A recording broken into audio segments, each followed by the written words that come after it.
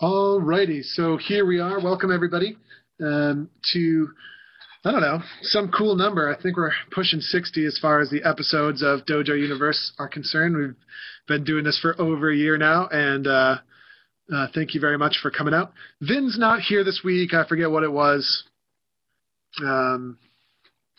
but we still have Carl here, and I think Mike Eagle is also here. And we'll be able to talk a little bit about some drumming stuff too. So that'll be good. I'm not sure, Mike, if you're out there, I'm not sure how long you're going to be with us, but he's here.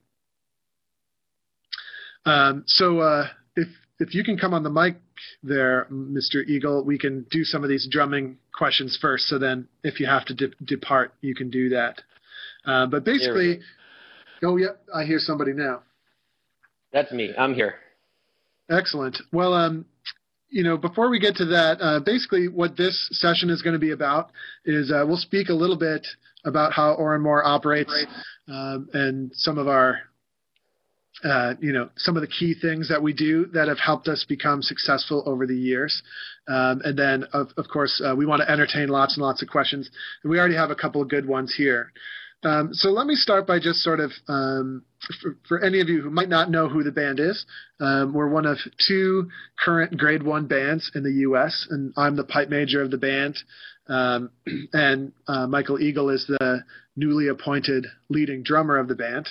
And let's see, the band has existed for just over 20 years.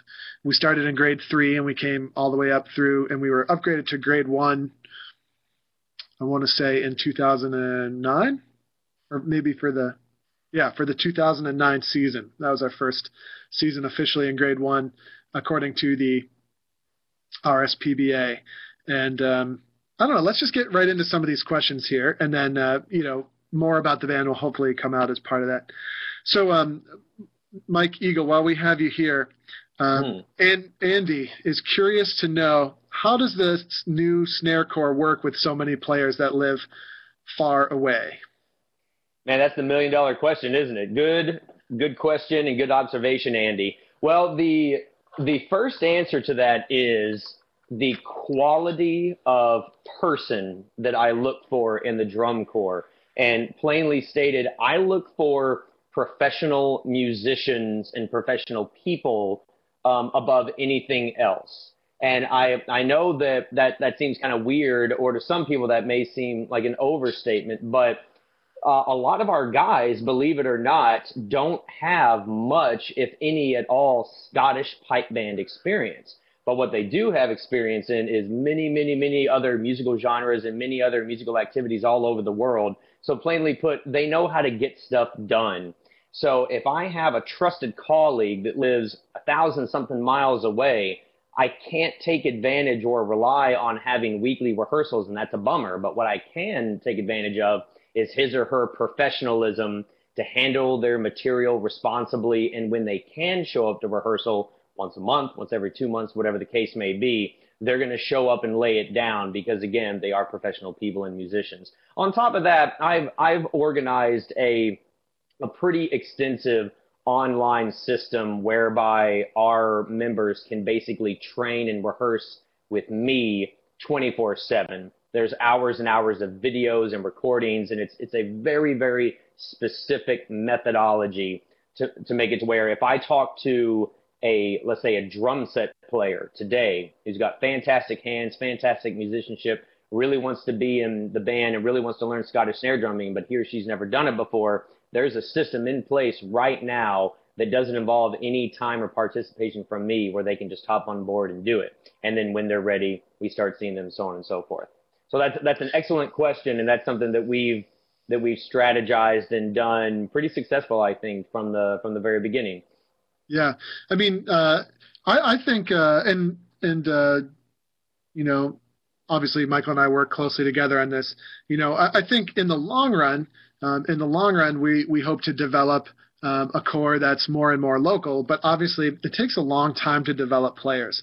So correct me if I'm wrong, Mike, but it seems to me like we're kind of starting with the quality of person that you really know and you've worked with, and they're the type of person that we need. They're excellent drummers and technicians.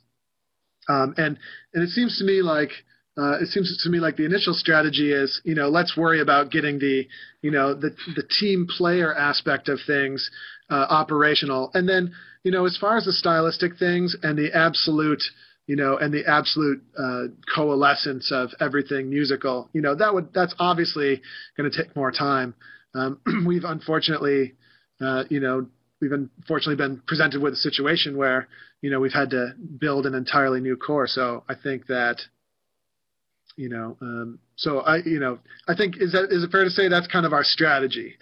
I mean, there's no doubt there. As great as it is to have my trusted colleagues essentially all over the world. I mean, we've got guys all over the U.S., Canada, and France that are on board with us. We can't expect our guys from France to come here every month. So, of course, the remedy, or the balance of that, rather, is, of course, having more local participants. And, I mean, I'd like to think that, Andrew and I combined in about 5 or 6 months' time, we've been able to put a core together and make it happen. And, yes, there are efforts in Albany or all over that part of upstate New York City, Boston, Philadelphia, the likes thereof, whereby, yes, we're certainly looking for other people that have the right attitude, have the right musicianship to be on this team. So there will certainly be more regional participants in the near future. Yeah, I mean, I think attitude is the number one thing. If I could add my 2 cents to that, Andy, because as you know, Andy, pipe chorus not a whole lot different. Especially this year, we've got a lot of long distance pipers in the band. I think the key thing to making it work when it comes to long distance, and when it comes to playing when it comes to developing, rather, like a grade 1 or grade 2 pipe band, the number one thing is attitude. And I think, I hate to throw percentages at it, but I think it's probably 90% attitude and then 10% aptitude. If there's a player that's not as strong as you would ideally like that player to be, as long as they've got a great attitude, there's a lot you can do with that type of player. It's true. It's true. Yeah, and I think that's always been one of the. I wouldn't say it's a secret, but it's always been something Oran Mor has done really, really well. And Donald Lindsay was a really, really inspiring character along those lines. And we've always sort of broken the mold, so to speak, as to what sort of player can make a high-level band. Absolutely. So, let's move on. And, Andy sort of followed up that question with, it's obviously regarding this year and not in the past where Eric McNeil was running the core. But even Eric McNeil, he had a somewhat long-distance snare line as well. And I would say in his own way, I think those were the sort of key things too. I mean, you have to have the players that want to work really hard and be really tuned in, because especially it's just really, really hard demographically. It's very rare to find a high concentration of really talented players, which is where the UK has such a great advantage because, as you know, the UK is very high population density relative to what we deal with generally speaking throughout the U.S. And so it's easier for players to come in and work together than it is in our sort of demographic breakdown. Let's see here. How often does the drum corps get together, Mike? Well, we see each other online. I mean, good Lord, I don't think a day goes by where I don't see someone in the corps online. And we get together basically as often as possible. Again, there's some of our members that have the ability to fly or drive long distances, and we basically we gear it around their life schedule. I think it's very, very important to understand and to respect everyone's lives as a priority. And I think we tend to lose sight of that when you get into grade 2 and grade 1. We take things so seriously in pipe bands. And when you get to the upper grade levels, I think people start to freak out a little bit and they think, okay, if this competition we're about to do is not the reason why I wake up every day, then nothing else matters. And I don't really think that at least a lot with my guys. We just can't operate that way. I can't tell my guys in France, you need to stop worrying about your wife and your kids and your mortgage, and you need to come over here and play buzz rolls. I just can't say that to them. I mean, they'll probably not be on my team anymore. So either that make or sure that they have their either that or they'll be like, well, okay, I'm coming, and then then a family goes exactly. goes hungry somewhere. Then they in France. lose the wife and the kids. Exactly. Then life suffers, and so yeah, you have to be careful. You do. You really do, man. And, when you're in the UK, if you're a grade 1 band in Scotland and Ireland, I mean, no disrespect to any of those guys, but they kind of got it easy. Like 99% of their members are all right there because they're firmly rooted and they've been doing their thing for decades. So they don't have to rely on long distance guys. They're all basically next door neighbors. We don't have that luxury for most of the bands in North America. We have to come together and find the lifers, if you will, who want to come together and make this thing happen. And so, again, if I find a guy who's not a pipe band guy, someone who I bring into this or I think that I can mold into a pipe band snare drummer, he or she needs a little bit of time to kind of figure out, okay, how am I going to make this enormous musical commitment work with everything else that I do in life? Because, they're not going to get paid to come play snare drummer, bagpipes, and Oran Mor. So they have to figure that out. So we get together based on the individual schedules. And sometimes that's smaller groups of us. Sometimes it's larger groups. But again, it's not about everyone being there in the same place every day. Would that be beneficial? Yes, that would be enormously beneficial. But we don't have that luxury, so we don't focus on that. What we do focus on is making sure that when we do see people, they have more than enough information to take home and to work on. So when I see them again, they're 10 times the player they were last time. Yeah, here's another good question. This one's more for me, but we'll see what Eagle thinks about my response. How much autonomy do you give to the drum corps? Meaning, how much do you pull the I'm the pipe major and want this drumming thing changed? I think that in the perfect world, I give a lot of autonomy to Mike, although, the key there is he and I spend a lot of time together individually working on the material. So, generally speaking, there aren't any huge surprises at rehearsals in regards to, what is needed or wanted. And then we're just continually reevaluating. So how much autonomy do you give? Well, as far as the core goes, I mean, it's entirely Mike. And then as far as the overall ensemble goes, we're continuously working together individually to come to, what the best plan of action is. And then we just try to put forward the plan.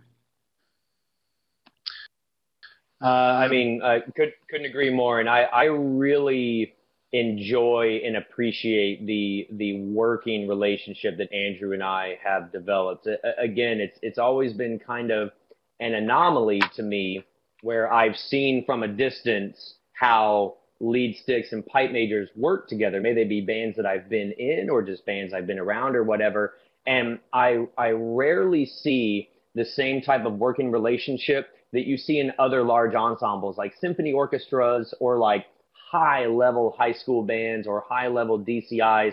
I've seen those working environments, and I understand how they work. And I never see anything anywhere near that in pipe bands, and it's always kind of confused me. There's always been, we always kind of joke about, the pipers versus the drummers, and we have these different demographics and these mannerisms, and we like to kid about it. And yet, I think a lot of that, we put more focus on it than we would like to believe, and it prohibits us from working in an efficient manner to achieve the best music possible. And without a doubt, I've enjoyed every bit of working with Andrew. He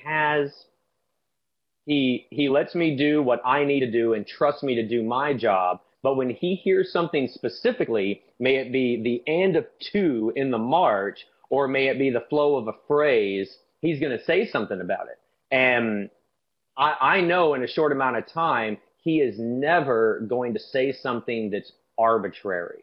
It's never going to be, I ate a bad turkey sandwich today, or for Andrew, something that's not poultry, so I'm going to get fussy britches about it and make a big stink over nothing. If he actually hears something that isn't jiving, he's going to say it. Yeah, and if there's one word to describe me, it's sort of like calm. cool, collected, never moody. I never get in a bad mood. I'm always in a good mood. Never. Never. That's right. Never, That's right. ever in a bad mood. This guy never. Nothing ever displeases me. Ever.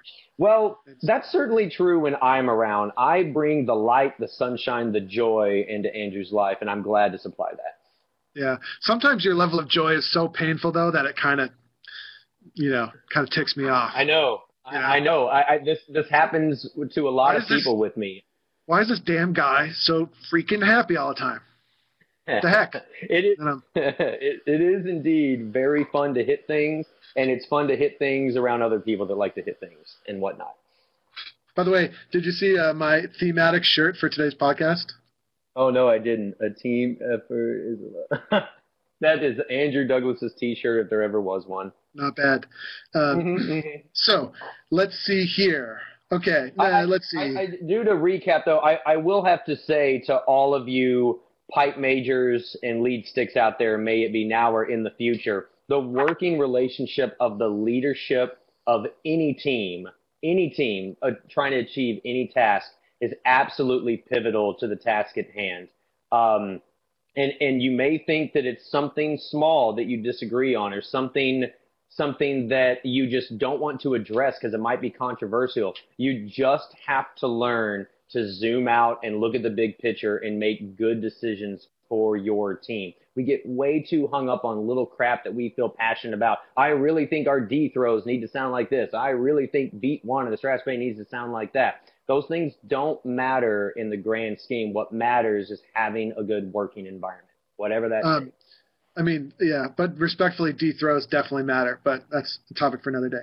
All right, so moving on. Here's one kind of for pipe section-y type people. What techniques, strategies do you use to achieve the tonal quality you are targeting? Stephen, that's a good question. The answer is it's the same stuff we teach at Dojo U. So everybody knows exactly how to achieve the tonal quality that we're going for. And yes, it's absolutely up to the individual to learn that skill and to master it. And then, yes, so it's a shared method and individual development. It's not, and maybe what you're getting at is, do the individuals that join the band just magically produce a good tone? The answer is absolutely not. Most people produce, here's a statement that will be controversial. Most people on the East Coast of the United States produce what is, in my opinion, a poor tonal quality out of their bagpipe. I can't really speak for drumming necessarily at the moment. It's an unfortunate fact. It's one of the things I was very, very fortunate to learn when I went out to the West Coast, where tonal quality is much more highly valued. And so, yes, we do a lot of teaching about how to produce a good tonal quality. Don't get me wrong, there are pockets of excellent tonal quality that exist. Oran Mor Pipe Band, I admire the Stuart Highlanders Pipe Band very much because they achieve a really, really excellent tone. And lately I feel very much the same way about the New York Metro Pipe Band. So some of these grade 2 and 1 pipe bands are definitely on target where tonal quality is concerned. Meanwhile, I feel strongly that a lot of what's keeping the grade 3 pipe bands, we have a huge grade 3 scene here on the East Coast. I think one of the biggest issues that keeps these grade 3 bands from reaching the next level is pipe section tonal quality. And I don't mean this to offend anyone or, no offenses, but that's just my opinion on the matter. And so, yeah, we take it very seriously. In Oran Mor, making sure we teach and work to achieve the best tonal quality we can. Yes, it's true. I am allergic to poultry. It's a drag. Okay, Stephen says, how do you divide responsibilities between pipe major, pipe sergeant, and PC? Is that like personal computer or pipe corporal? That's a pretty good question. Generally speaking, the pipe major, I'm in charge of the overall cohesiveness of the band, of working closely with Mike Eagle. And then we have pipe sergeants, and then you could call them pipe corporals. We don't officially call them that in our band, but people that perform certain important leadership tasks, and so the pipe sergeants are very much in charge of working on individual technique and unison and working with individuals. I'm still heavily involved in that as well. Let's see. So there you go. My brothers a drummer used to practice on my head when we were kids. That is, I think, only natural for drummers to do. Something about Andy Adams being perfect. I missed the initial reference there, Andy. Okay. Yeah, Mike Eagle, maybe you could speak a little bit on how we develop the MSRs and medleys in the band. Right. Well, for the MSRs, I mean, I remember distinctly the very brief conversation Andrew Douglas and I had about it, in that ultimately it doesn't matter. Pick good marches, pick good Strat bass, pick good reels, put them in whatever combination you want. Don't make rocket science about your breaks. Just be decisive. Boom, MSR, done. And I know from a big picture perspective, that's what it is. There's the book. How to form an MSR, done. You just need to pick your music and you need to pick your transitions. The thing that I like to tell bands when I go consult bands, a lot of times lower grade bands will fly me in just to work with the drummers, and then ultimately I kind of end up being sort of an ensemble coach, which I don't mind doing when asked. I'm very, very open when I say I cannot give you technical instruction or any details as far as the piping goes, but I can certainly talk about style and I can certainly talk about ensemble. And the thing that every band seems to struggle with are tunes, tempos, and transitions, because that's all there is, especially with MSRs. Tunes, tempos, transitions. You just need to be decisive. There is no profound heritage-based knowledge. There's nothing. You need to pick your tunes. You need to pick your tempos. You need to choose your transitions. Boom, then you're done. And then for medleys, sure. I mean, don't forget about and the overall groove and feel. I think that's the most important thing. So, and the groove and the feel needs to and will apply to whatever tunes that you pick.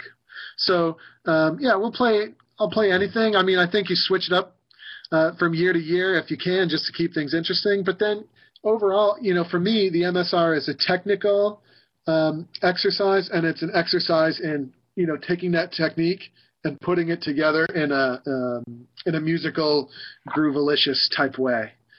So I mean, absolutely. We could certainly talk for years about how to interpret or execute the MSRs. I was just speaking making a blanket statement about how to compile or how to form an MSR. Pick your tunes, pick your tempos, pick your transitions, stick to it, and on you go. And then it's basically the same thing with the medleys. I mean, yes, Andrew and I would definitely advocate trying to have a more musical, a more compositional approach to medleys. It's just more enjoyable as a player and an audience member to hear medleys that actually make sense from top to bottom, as opposed to the typical formula, tune, tune, tune, tune, tune, done. So there are some harmonic things. You can use motifs, either rhythmically or melodically. There's all these cool extra musical things you can do. But when it boils down to how do I make a medley, you've got tunes, tempos, and transitions. And you need to pick those three things, and then on you go. Yeah, Stephen's asking, do you plan to expand your boundaries in medley style, a la Toronto Police, or keep more traditional in your medley development, rather? The answer is we always plan to expand our boundaries, but I doubt we would ever go so far as some of the medleys that Toronto Police have produced. They're really pushing the envelope. I think I enjoy the traditional traditional tunes quite a bit. And I actually really enjoy the traditional medley formats and styles quite a bit. So I don't personally feel compelled to really super push the envelope. But you'll notice, I think, if you listen carefully, that Oran Mor's medleys are far from, not expanding boundaries. Especially the medley that we're going to play at Maxwell is particularly exciting. And the medley that we played in 2011, or was it 2010? That was 2011 at the Worlds, was also very interesting. But at the end of the day, really, I mean, it doesn't matter how interesting your medley is if you're not executing well, because I like to to try and get the W if I can, So coming around to summarize the construction of medleys and as to how far we plan to push the boundaries. The bottom line is, until we've really fully developed the technique of everyone in the band, and really everyone is fully bought into the methodology and executing it really, really well, it's only somewhat relevant what tunes you pick. And then once you're absolutely at the cutting edge, like a Field Marshal, SFU, Inverary, Scottish Power, only then do I feel like the medley construction is, really worth losing sleep over. Let's see. Okay. Oh yeah, I wanted to comment on, Andy was disagreeing about the fact that there's a lot of grade 3 pipe bands. I think you're kind of right about that. Mike says, I think I need to reconnect. Oh yeah, I think we lost Eagle down there. Hold on. Let's see. Let me put him back up in the presenter spot. There we go. I kind of see what you mean there. I mean, obviously, in any situation, there's going to be usually the most grade 5s and then a couple grade 4s and then a few less grade 3s. And I certainly know in the Northeast things can feel a little bit isolated. But at least traditionally, we've had what I consider to be several really top-level grade 3 bands in the USPBA, but none of them are really, really pushing the grade 2 level. So anyway. Again, I think tonal quality is the most overlooked element. It's kind of like, I don't think, I don't know. I'm going to get myself in trouble if I ramble too much, but I don't think, I don't think Jimi Hendrix would have been a famous guitar player if his guitar didn't sound that good. Yep. You know what I mean? Or I don't think, I don't think the Dave Matthews Band would be a hugely popular band if they didn't, tend to the sound of their instruments or what have you. Sound is a fairly significant part of the whole music thing. Yeah, it's weird, and we've sort of written it out, right? And it's happened in Ontario a little bit too. Tonal quality has been written out because I don't know why. I don't know why. Some people have difficulty defining what good tonal quality is. Right? I think it has to do with harmonics and richness, and achieving something worth listening to. Okay, Gary says, remember how much dissonance there was when we were listening to different bands? While you could point to the bands that had a higher percentage of supporters, there's never a consensus on which band was the best. Question. I'm a little bit lost here, Gary, but I'm going to keep going. Question. Is best a personal choice defined by tonality of the sound or something you can quantify? I think it's something you can quantify, Gary. And it has to do with degree of harmonic richness. Okay, now, I mean, and there are other things too that are subjective, like the balance between the drones and the chanters, or whether or not absolute maximum harmonics is what you want. But there's no question in my mind that bands like Field Marshal and SFU are producing the best tonal quality, and it has to do with the overall richness, and then of course accuracy of tuning. Andrew, what about this question by Lee? What's missing in the tonal quality in grade 3? Well, what's missing is complete. And again, this is an opinion. and it doesn't apply to everybody. So I'm not saying everyone stinks. I'm simply saying, generally speaking, what's missing is a lack of harmonic richness in the chanter sound. Let me ask you this, Andrew Douglas. Is that due to a lack of knowledge? Is it due to a lack of the better materials in the pipes to equal the better sound? So is it more knowledge based or is it more material? Well, I think there are two reasons that this is the case. Number one is definitely a lack of knowledge. Okay, and I definitely lacked this knowledge until I, started spending a lot of time with Jack Lee and Terry Lee and with the SFU pipe band.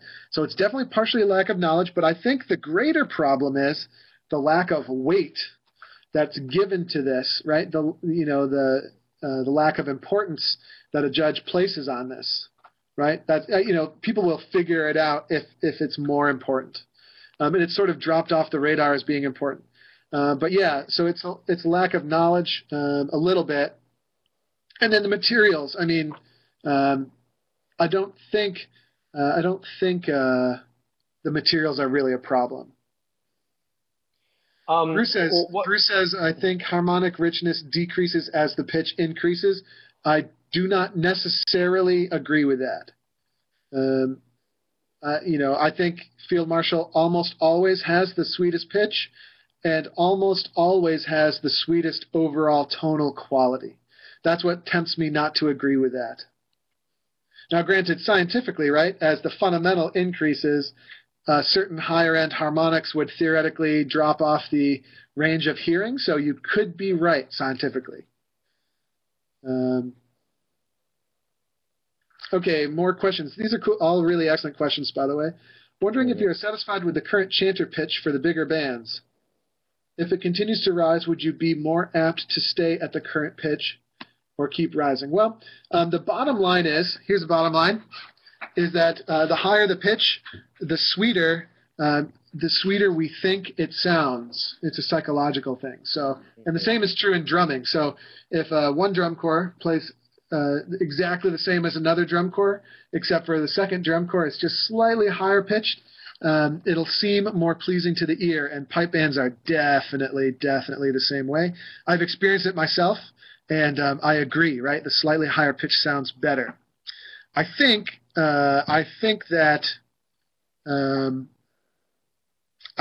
my personal opinion is that there should be a limit, or there should be a standard pitch to avoid it from rising any further. That's my personal opinion. Not because, and like I said, I mean, slightly higher pitch sounds sweeter and sweeter, but at this rate, we'll never draw the line, and the instrument is going to, lose that character. And see, now I'm leaning back towards what. I can give a little bit of perspective on this. So I think that the pitch thing for the whole band, for the pipes, tonal center, and even for the drums, I think that this is gonna come in a wave that right now we are on the incline and we're gonna get to the peak, and then all of a sudden we're gonna figure out there's nowhere left to go, and we're going to start declining. Obviously, if you listen to pipe band CDs from even the 80s, it's quite a bit lower than what we have today. Even CDs from the 90s are quite a bit lower than what we hear today. And again, if you look at symphony orchestras and if you look at DCI or drum corps international groups, they went through the exact same wave. Drum corps finally switched from traditional G bugles and C bugles to B flat concert horns around the time that I was in, about 2000, 2001. And that immediately raised the pitch. And so all of a sudden, all the percussion instruments, all the drums started raising with it. You started seeing rims lined up with snare drum heads. It was ridiculous. And so for about a 4 or 5 year period, everyone was trying to get a tonal center rather than 440. They were shooting for like 445, 446. And it just got ridiculous. And then about a 4 year period later, we're where we are today, where everything is it's not darker, not dark like it was back in G-Bugle days, but it's natural, it's comfortable. The tonal center is fluctuating between 440 and 442, which would be the white key A on the middle of your piano. In symphony orchestra, same thing. If you listen to some of those classic let's say, London Philharmonic recordings that did the first Star Wars stuff back in the 70s. Man, their tonal center is barely 440. It's a little bit lower. It's a really, really dark sound, and that's not because of the technology of the time. That's because that's where the tonal center was. And then we had this big wave of every single orchestra trying to stretch the boundaries of how high their tonal center could be, because just like Andrew said, it's a psychological thing. We hear higher, so we think better, but that's not necessarily true. So if you think of those two genres, drum corps and symphonies, those are very, very mixed instrumentation ensembles, most of which are very, very dark and low resonating instruments. Now think about pipe bands. There are no dark and low instruments. Even a bass drum in a pipe band is relatively bright compared to bass drums and other ensembles. And yet we're at the forefront right now in 2013 of trying to push our tonal centers and push the ability of a drum to reach a certain frequency. And again, we are inclining, and I don't really understand why. We need to peak right now and not go back, tons and tons of space. I don't want to go back. You know what I'm saying? I don't want to sound like the 70s, but like you said, if we keep going, there's no end to this, and it's going to get a little ridiculous. So these other large genres went in waves for reaching for tonal centers and tonal qualities, and I think pipe bands are going to do the same thing. I think we're going to keep inclining until it gets ridiculous, and then we're going to naturally settle back into something that's more natural and pleasing, and it makes the instrument manufacturing easier, it makes the setup easier, so on and so forth. But right now, we're certainly in an incline. Yeah, let's answer some of these questions that have popped up.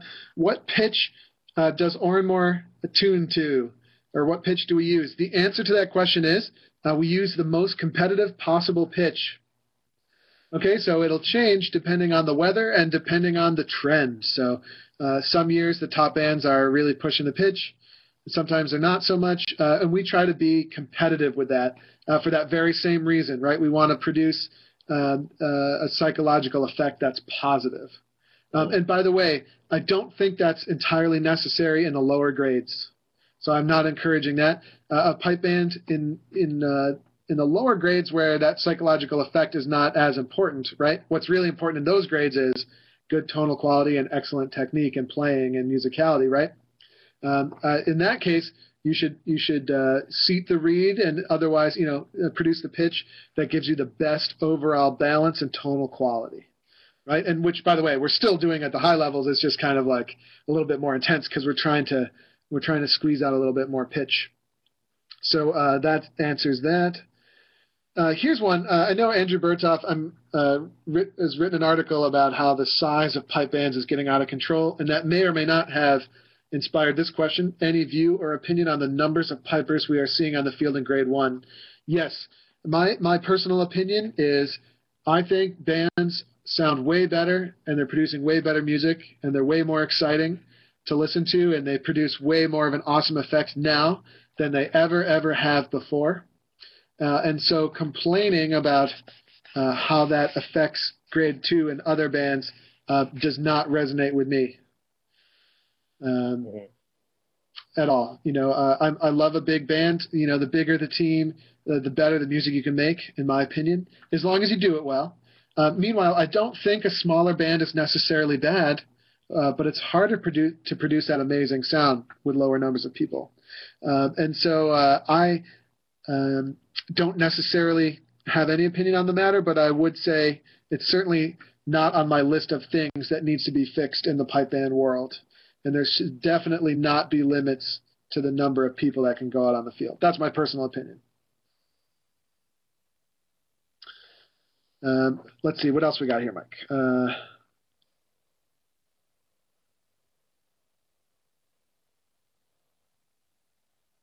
Yeah, something about snare drum shells, but it looks like Eagle is answering that in the chat. Stephen says, how about the format of playing in a circle? That's interesting. It's definitely interesting. I think and sort of hope that that we will go to the concert formation eventually. I really like the Breton music format a lot. Mm-hmm. The concert formation, and I would also like to see a mix of different instrumentation. And I'm not saying switching instruments. I'm just saying it would be great if the medley or if a third type of event emerged where you could have some soloists playing and maybe a quartet here and breaking off and doing different dynamic things and groups. I would really like to see that emerge as part of what's going on. I really would. I really like Breton music format. I really like DCI format. And then, of course, other forms of music are doing a variety of things. But I really like the diversity and the dynamicism that these other forms are getting. And so, I think formation is definitely going to come into play. And I seem to remember having heard things about the BBC trying to work with the RSPBA to incorporate more of that. So I have a hunch it might be coming. It's an interesting thing that when, I feel like a big part of what I do and what my responsibility is in this whole pipe band thing is to find other people that want to get in and do this that maybe would not have a positive opinion about it or otherwise not be aware of it. One of the first things people ask me is, why do you guys stand in a circle?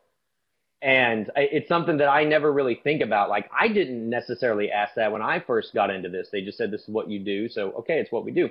But almost everyone who I introduce this to and I show them videos or pictures or whatever, that's the first question. Why are you standing in a circle? And I explain the reasons why, and they still look at me confused. And, Andrew Douglas is absolutely right when he's making a point to mention the Breton Bagades. If you guys are not aware of what is going on in Brittany, France, please do yourself a favor and go check it out. There's not a ton of stuff to find on YouTube simply because the bulk of that which is there is all in French. But if you look for the big groups and just do some blanket searches on Google, you'll find the best groups out there and you'll see how they stand. So let's just talk logistics for a moment, how they stand and how they produce the ensemble that they do. And it's in a very logical manner.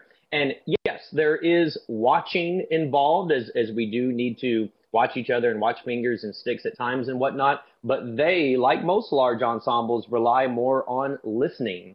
And so that listening aspect combined with the eyes sure does help a lot. And as the BBC has been arguing, it just makes for a more audience-friendly experience when we can actually see the fronts of the players and have a more balanced presentation and sound. So, yeah, everyone definitely needs to check out the Breton Bagades and see what they do and how they do it because it's fantastic. From a musical standpoint, that is my response to what about the medley construction? What about Toronto? What about this? What about that? Man, if we want to look anywhere to figure out what is the next step for pipe bands and medley construction, it's not symphonies, it's not DCI, it is the Bretons because the Bretons have got that figured out. Now, I don't think that Scottish music is ever going to, or the pipe band community, are ever going to want to get as radical as the Bretons do with their music. We're never going to have free reign to do whatever we want like they do. But how they use these completely simple five-note medleys and orchestrated over 60 or 70 people is just gorgeous and amazing. So that's the direction we're heading for so many reasons. Yeah, I agree. Sorry, just typing a little something there. I generally agree with that statement. I like the simplicity of what we do in Scottish music quite a bit. I wouldn't really, I like the bagad thing too, and there might be a place for that. I like the simplicity of it. I think it's kind of cool. I think it's kind of awesome. It's very Scottish. It's kind of like golf. You just got to put the ball in the hole. And with pipe bands, it's kind of like, you got MSRs. Then you got a little medley, but don't go too crazy. Produce. For me, I love producing the awesome tonal quality. I love paying attention to those absolute minute details. I think it's pretty cool. But there's no doubt that the Bagads are really, really doing awesome stuff. Let's see. I would say too that I personally would like the MSR to never change. I think the MSR and what it is and how it is a beautiful thing. That is our traditionally rooted competition format. even concert performance format, whatever the case may be, that does not need to change. Every now and then, someone will pop up and say, hey, let's mess with the MSRs. And I don't understand that. We don't need to mess with the MSRs. We don't need to do that. I think a really good example of that is, or sort of a testament to that is, if you look at grade one pipe bands, the bands that are winning are not the ones that can play a good medley, because every grade one pipe band can play a good medley. You know why? Because the writing on the wall is, especially once you reach the grade one level, medleys are easier to execute. Yes, indeed. Definitely easier to execute. And so the big test, especially like a band like Oran Mor, for example, which is sort of, you could say we're on the cusp from year to year at the moment, on the cusp of making the final. Right? I think we made the final in 2011 because we had such a good MSR.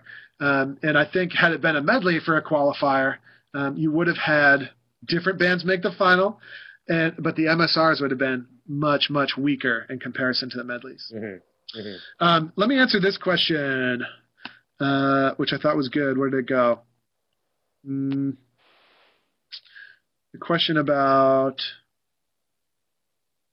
how do we handle the day-to-day operations of running the band, financial decisions, what games are we going to, stuff like that. The bottom line there is, technically it's up to the board, okay?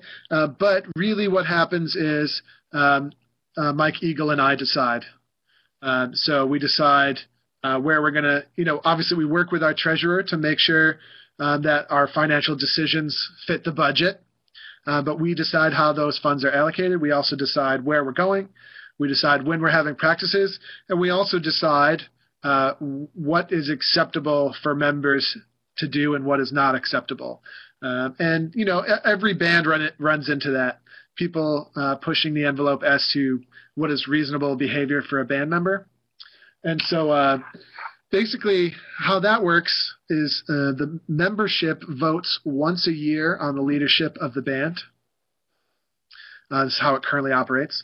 The membership votes once a year on who's going to be on the board, and primarily who's going to be the pipe major, pipe sergeant, and leading drummer and stuff like that. But then after that vote is made, we call the shots. And the reason we do it that way is because we've seen countless pipe bands fail or struggle in a big way due to overly democratic decision making. Yeah. Overly democratic operation is really bad because it just, I guess, right? It slows things down. Decisions take longer to be made. And too many cooks in the kitchen. And then just with any democratic society, collectives form. So you'll always have your bad attitudes collective, which is always slightly larger than the die-hard, super motivated collective. Right?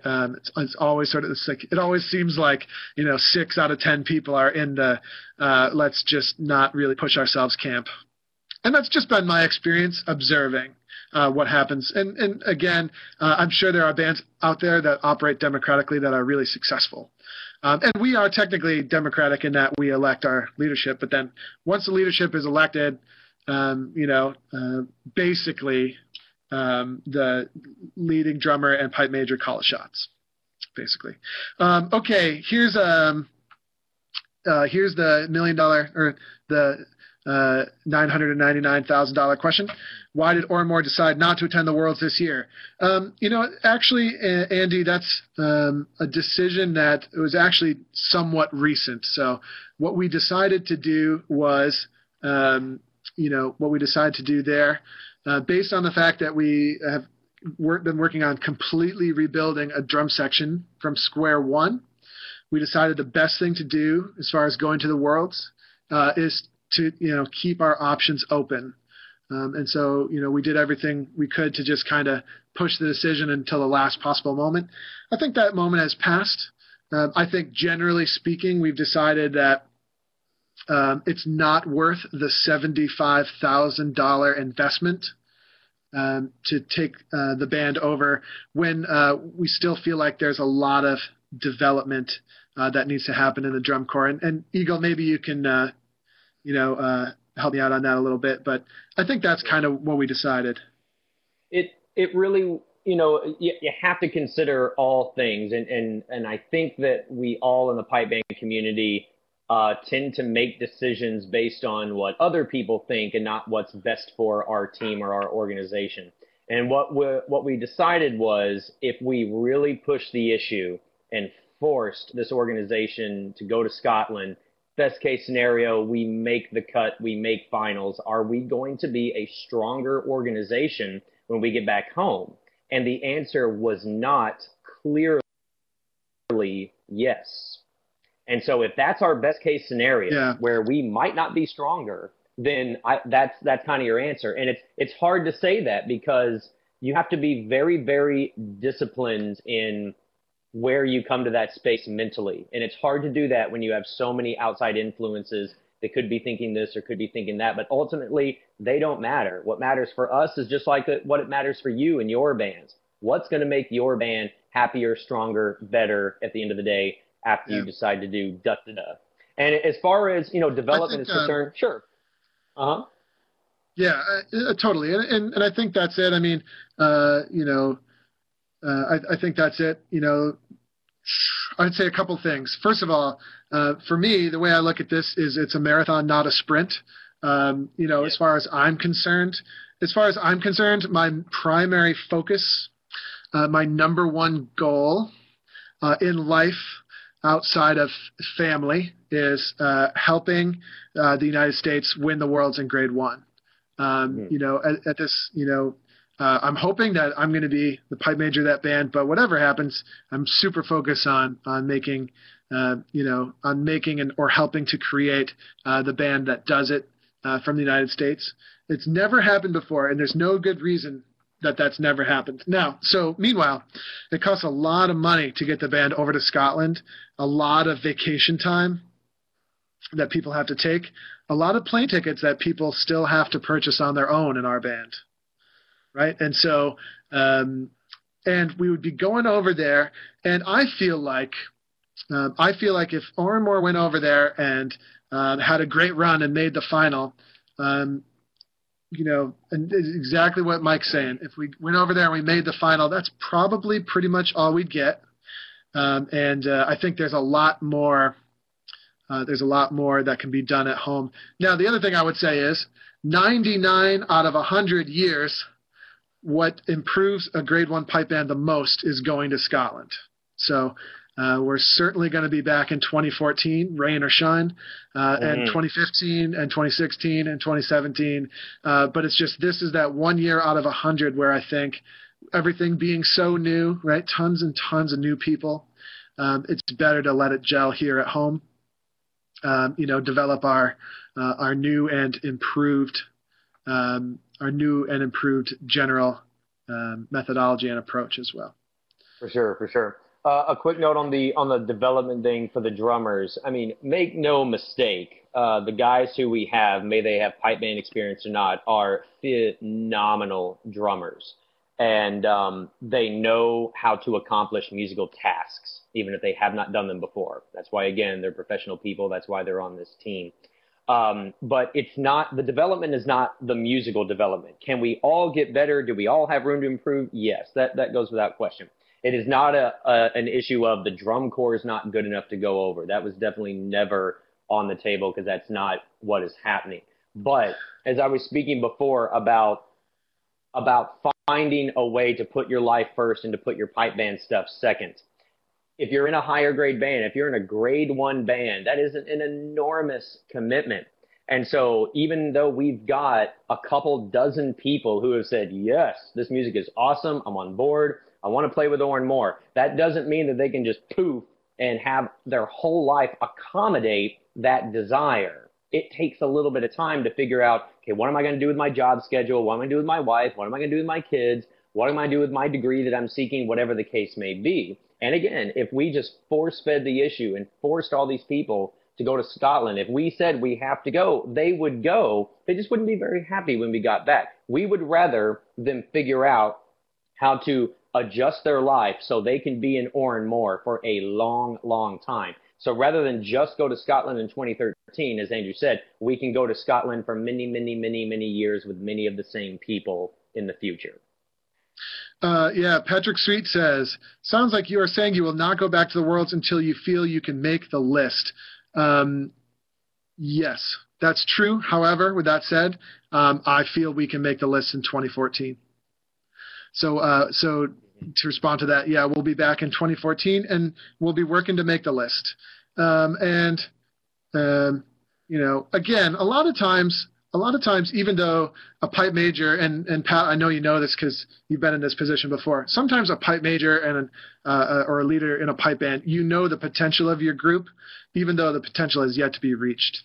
So it's possible we get to 2014 and we know the potential's there, but we might just not really put it together quite yet to make the list. But I certainly believe that we'll make the list in 2014. Do I believe we could make it this year if we had gone? The answer is I certainly believe we had the potential to, for sure. I wouldn't be doing this. If I didn't think Oran Mor had the potential to make the list. Absolutely. You know, and I don't really ask anyone to agree with me, but I personally believe, I think we have what it takes to win the Worlds in a way shorter period of time than I'm not going to admit how short that period of time is, but it's short. I think we can win. I think we're making big things, and we got to wrap this up here. But I'll leave you with the following thought, you know, which is.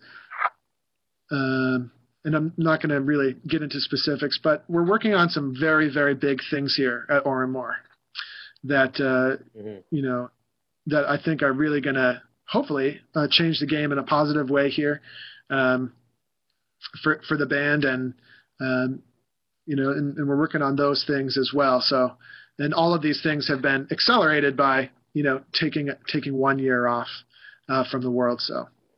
But thanks for asking that question. I know there are a lot of things going around. There are a lot of people that are, you know, speculating that you know, this and that and various things about the band. And what I might humbly suggest is, you know, as far as what you're worried about, make sure you're worried about your own playing and your own music making, and we'll worry about our stuff. And the important thing is that everybody everywhere is focused on making the best music that they can make. And Oran Mor is definitely, that's what we're all about. We always have been. And so those are the decisions we're going to make are what we feel are in the best interest of the band, what gives us the best chance to win. And I also believe what gives us the best chance to win is producing the ultimate quality of music. Yeah, Andy says, oh, yeah, the World's Draw, I guess, just came out. So that's pretty cool. They're the best for last. Go USA. What are the philosophical differences between Oran Mor and LA Scots? He says, I assume we will win the Worlds before they do. I don't know. I think LA Scots are a great band. I think the LA Scots are blessed with, at least at the moment, you know, they have a really, really strong infrastructure at the LA Scots. And they do really, really well with fundraising. And so they're just really, really, I don't know, just really, really good is the bottom line. Philosophical differences, I can't really speak to that other than to say, you know, it's an honor to be the second grade 1 band in the U.S. And the LA Scots to be the other one. Amazing drum, one of my favorite drum corps for sure. And I think the pipe corps keeps improving every year for sure. So as far as that goes, let's see. Yep, we're wrapping it up here. Thanks very much, everybody, for the questions. And congrats on Catamount for playing last. Now you got to make it good, you know? And we'll talk to everybody next week on Dojo Universe. Thanks for coming out. Right on. Thanks a lot, everyone.